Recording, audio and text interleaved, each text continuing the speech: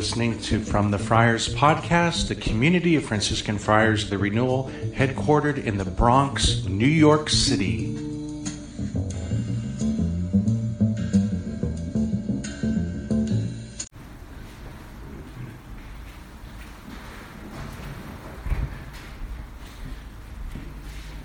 Good morning.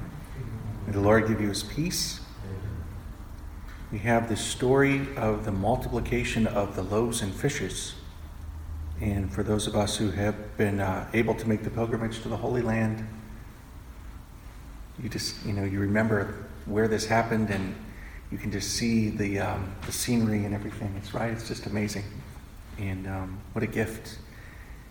And everything Jesus did, not only what he taught, but the things he did, also taught about him. So this multiplication of the loaves and the fishes had a meaning beyond itself. It had to do with himself, a teaching about himself as the Messiah, as our Lord and Savior.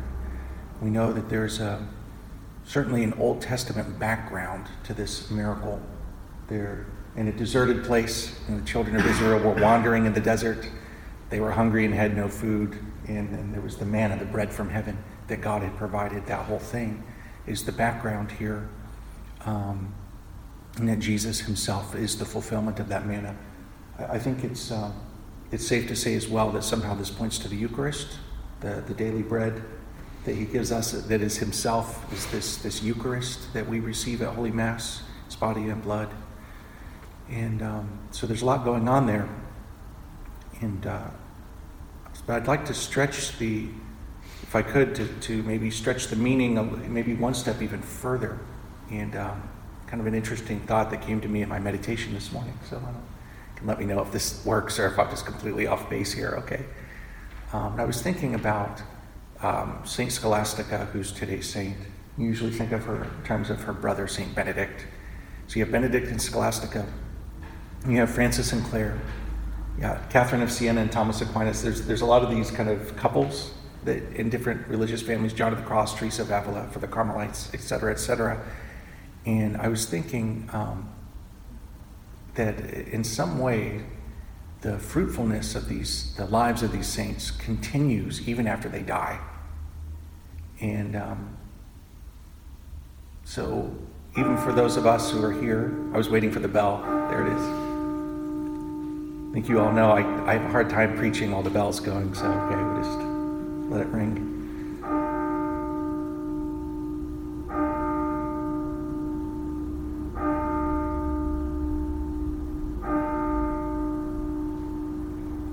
Ernest Hemingway would love that, right? For whom the bell tolls, okay. All right, so here's the setup.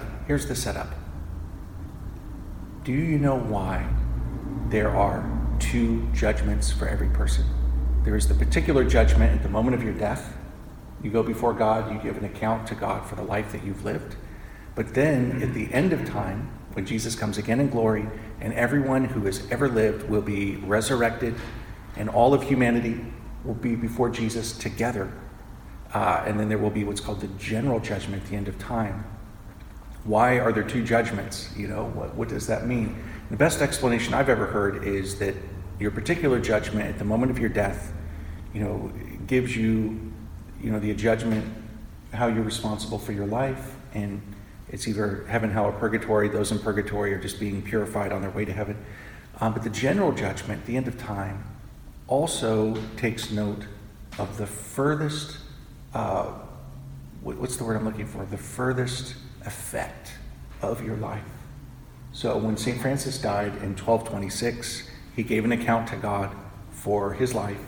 But here we are over 800 years later, and those of us who have a Franciscan vocation, we are in a very special way being impacted by his life. We're being impacted by his yes. It's like the fruitfulness of his life is still happening, even though he's died and he's on the other side now. And of course, the saints pray for us from the other side, but it's like at the end of time, at the general judgment, St. Paul says that at that day, everyone will receive their praise from God. So St. Francis, we, in some ways, we will thank St. Francis that somehow the grace that came into the world through his life, through his vocation, still bore fruit all these years later in our lives, so that somehow we have a spiritual debt of gratitude in the general judgment. God will praise St. Francis for even more than the praise that he got when he died. And that's powerful, huh? It's why there's two judgments. It's the best explanation I've heard. It's kind of hinted at in the catechism there.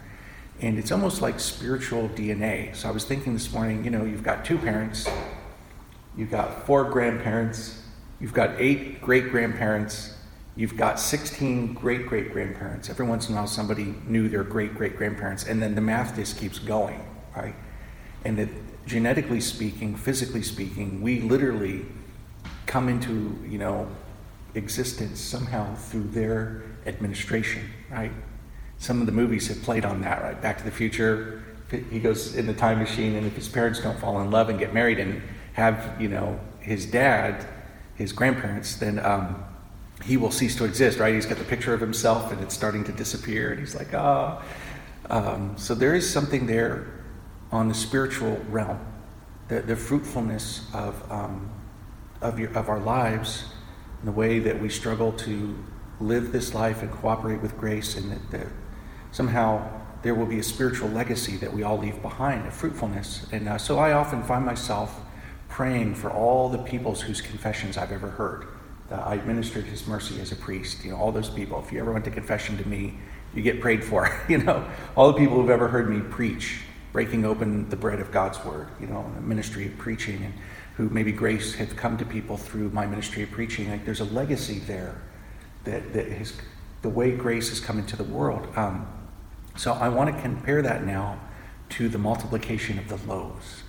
Now, they're out there, they're hungry, there's a need, and Jesus could have done a number of different things. What if? Let's play the what if game for a minute. It's going to help us bring into relief what he actually did. What if he had changed the rocks into loaves? Right? Earlier in his life, when he was tempted by the devil, there was a suggestion: turn these rocks into loaves. He didn't do that.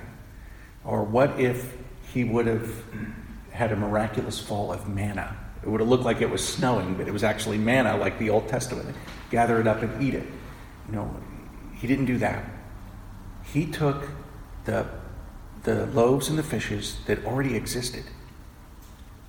He could have even just miraculously made, like, everybody close your eyes, and he said a prayer, and open your eyes, and boom, in your lap there was loaves and fishes to eat. Like, he could have done that, like a magician. But no, he took the loaves and fishes that already existed. He prayed, blessed, and broke from that, so that it's a multiplication. Somehow, the more pieces that were broken off and given, it didn't diminish.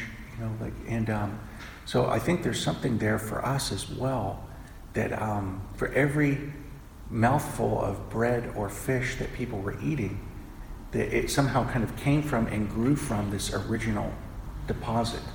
And I think there's something there for the theology of grace, the spiritual life, that there's this multiplication, this fruitfulness that happens. Even, we could even see ourselves in that light. I mean, if Jesus is the bread of life, and that every Eucharist that's received at every Mass in every era of history is somehow coming from that Last Supper in a manner similar to this multiplication of loaves. Like, was it St. Jerome had this thing about the wine that was multiplied, the wine that was water made into wine at Cana, and he's like, that was a lot of wine. Like, what happened to all that wine? And he says, we're still drinking from it at every Eucharist. Like, there was a spiritual understanding, and that could also be said for us, brothers. Just as natural life comes into being through people, like when you get to heaven, you're going to thank your parents, you're going to thank your grandparents, you're going to thank your great-grandparents, you're going to thank your great-great-grandparents, you're going to thank your great-great-great-grandparents and your great-great-great-great-grandparents, and you're going to meet these people that, like, if any of them had not gotten together and had children, you wouldn't have would have been there. There's a spiritual thing there as well, that all the graces that have come into the world, the graces that have come into our own life, tracing that all the way back to the original loaf and the original fish, which is Christ himself. But it's it's multiplied through time, through every person who says yes to grace.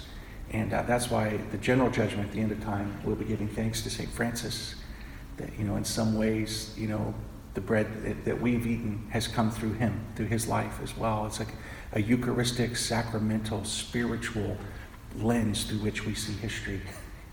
And then we see our own lives in that same lens as well, that we are to be like a loaf of bread that is somehow blessed and taken and broken and then given to others, like the grace that comes through us to others that gives life, gives nourishment, spiritually like bread does physically, so that's the sign value. It's pointing to something deeper than just itself. And so that's a little meditation I had this morning. The takeaway would be number one, to become thankful for all the many people that God's grace has come through to help us, whether it be our parents, whether it be our friends, our loved ones, those who've ministered to us, those who prayed for us. There's this huge debt of gratitude. And then number two, to be more zealous in our own life, to cooperate with grace and to be open and to be a conduit through which God's grace comes into the world, through our prayer, through our ministry, through our struggles. And so that's the grace we pray for this day. Amen.